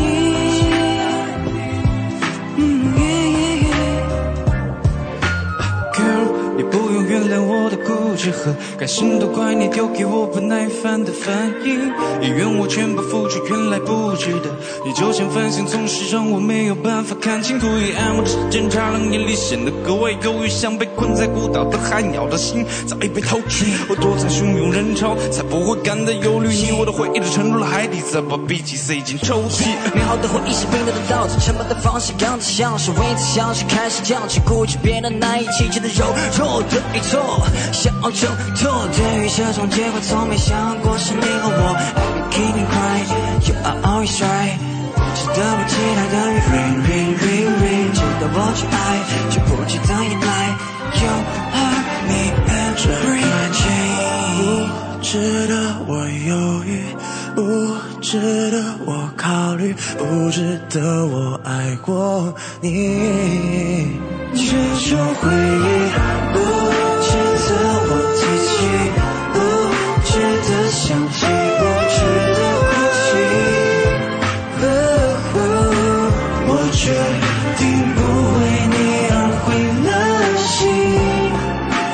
放弃爱你。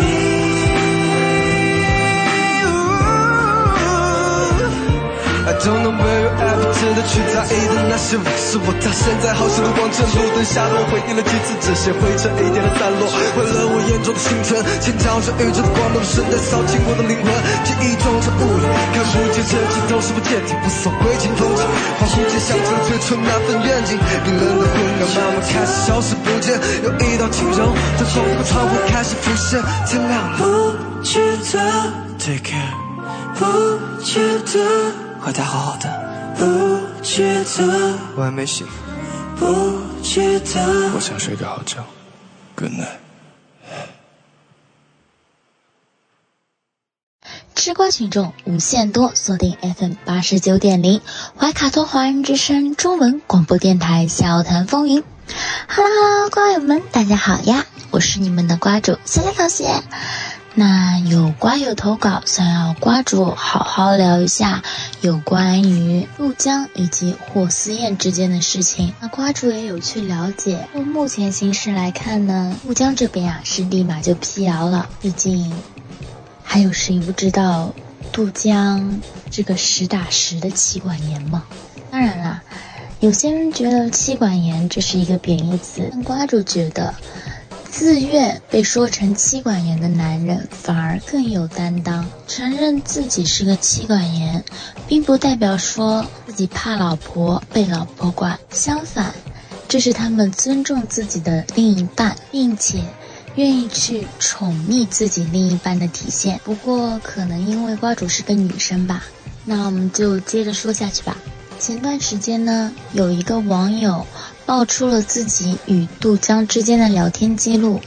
并且呢，网友也表示他有认认真真的去确认这是否是渡江本人。最后呢，渡江也是用语音的方式回答他，说是他本人没有错。那两人的聊天内容呢，是渡江想要邀请这一位网友，而这位网友呢也是一位网红，去参加一个线下活动，想要私下约他谈一谈。那网友在确认了渡江是真正的渡江之后呢，便把这段聊天记录 po 在了网上。此时啊，渡江出轨这样一个词呢，也被一下子顶上了热搜。要知道，渡江即便是已经有了自己的孩子，也是更宠自己老婆的。想当初啊，恒跟霍思燕在节目当中呢互相不开心，渡江便在半个小时之内出现，而他最先安慰的呢，并不是俺恒，而是杜思燕。当初瓜主看到这一幕啊，不禁感叹：木了呀！看来霍思燕跟杜江才是真爱，俺恒他只是个意外。所以当拥有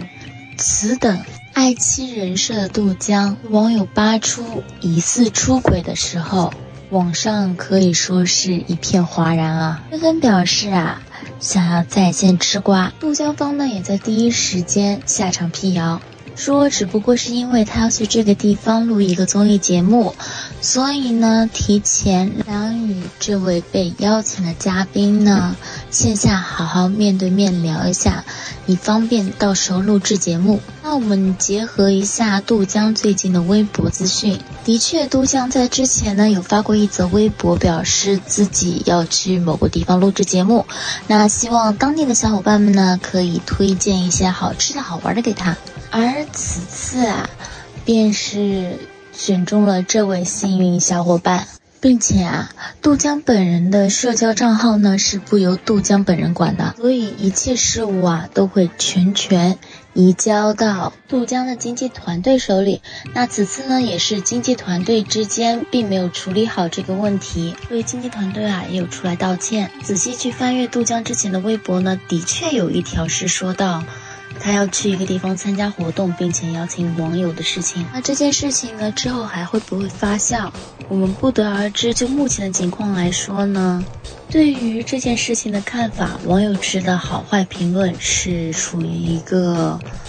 观望状态的更多。如果这件事情有什么后续呢，瓜主也会第一时间告诉各位瓜友的。好了，那这条瓜呢就先吃到这里。一首好听的歌曲过后，让我们节目继续，不要走开，我们马上回来。